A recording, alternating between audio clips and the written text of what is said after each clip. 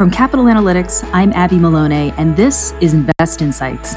Every week, we bring you perspectives, business advice, and more from the leading executives, entrepreneurs, and investors who are building, diversifying, and leading the way in the country's fastest-growing metro markets. Real leaders, real insights, right now. I'm joined today by Marianne Boccolini, the President and CEO of Samaritan Healthcare.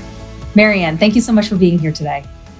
Thank you, Abby. I appreciate the opportunity. Dive in.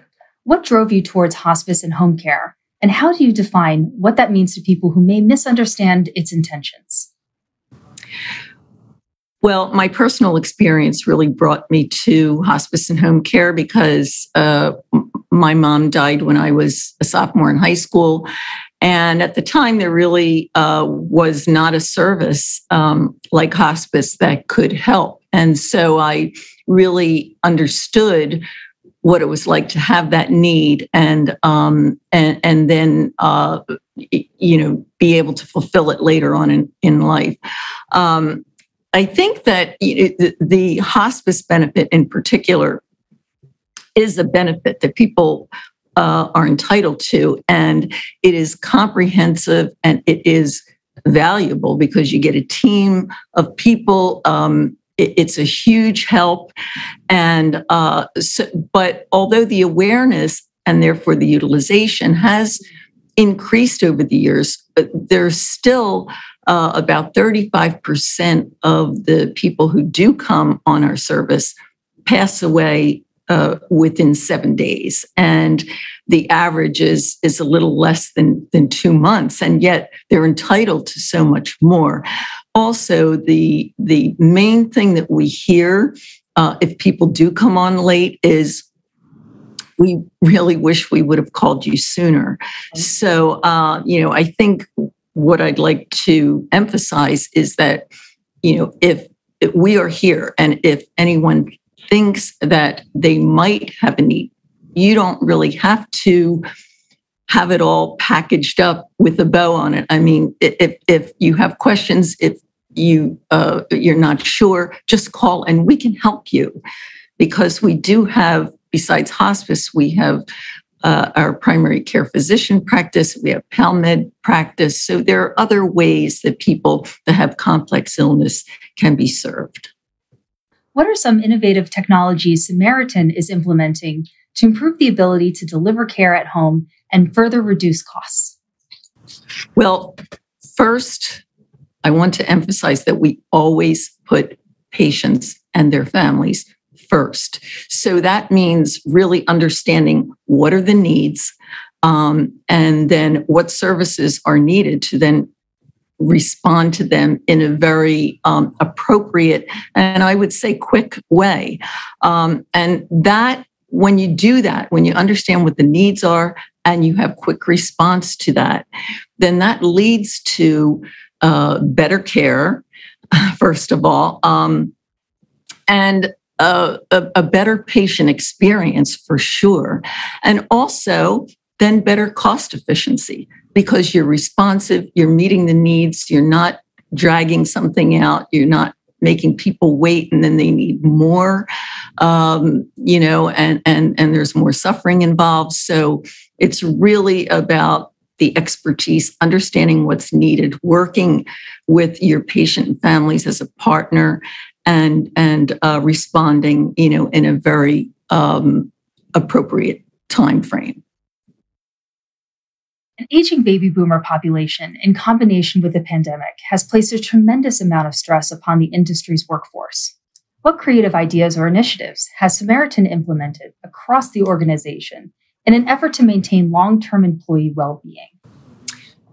Well, our culture of caring for others really has to translate to our culture of caring for our employees as well. So, we've had a wellness program for many years, so that's kind of basic. But in addition to that, and specific to COVID in the past couple of years, we have a COVID task force that meets weekly. Now weekly, it was soon, more frequent than that.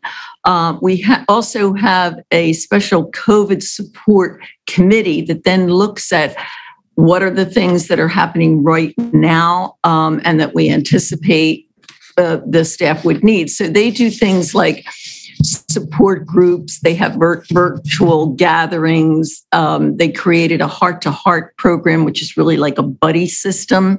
Okay. And then maintaining staffing levels is really key. Now, I know that that's difficult because of whatever is called the Great Resignation, or, staffing has been hard for many reasons.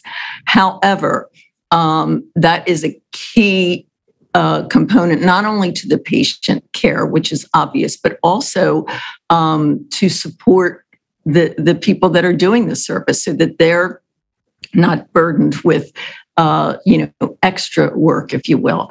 So we continue to recruit as we always have, but we also launched a digital marketing recruitment campaign.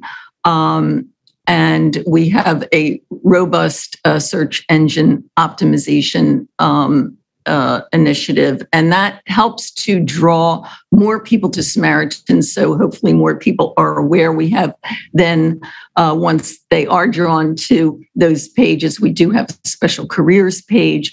So it's caring for them. It's listening. It's just as we would respond to the patients and families in a quick manner, we respond to the employees, and we're there for them. So it's all about that. There's support and the support groups and all those special things, but it's also about helping them to maintain a balance by way of the appropriate staffing. To round out our discussion, how would you define creativity? And what does that look like for you and your business and hospice care moving forward? Right. Well, for us, I go back to what does the patient and family need? What are those needs? And if we're working with partners like hospital systems or long-term care facilities, it's what do they need? How can we help them to support their patients? So it's really first and foremost, understanding what the needs are. And when you do that, then within our realm of expertise, we can say, this is how we can help. This is, and we can create initiatives and programs, which, really the way that we have expanded our new services, that's evidence of how we listen and operate. So we started as hospice, but knew that we needed to do more for those that weren't ready for hospice or didn't qualify. So we created a PALMED program. Then we brought in home-based primary care, visiting physicians. So it's really about that. Those with complex illness or serious illness, how can we best help them meet their needs, and also help them stay at home and honor their goals. And then you have those programs, and you have to marry that with what are the funding sources. We're not for profit. We don't turn anyone away. And we do use our donations right here in our community for those purposes.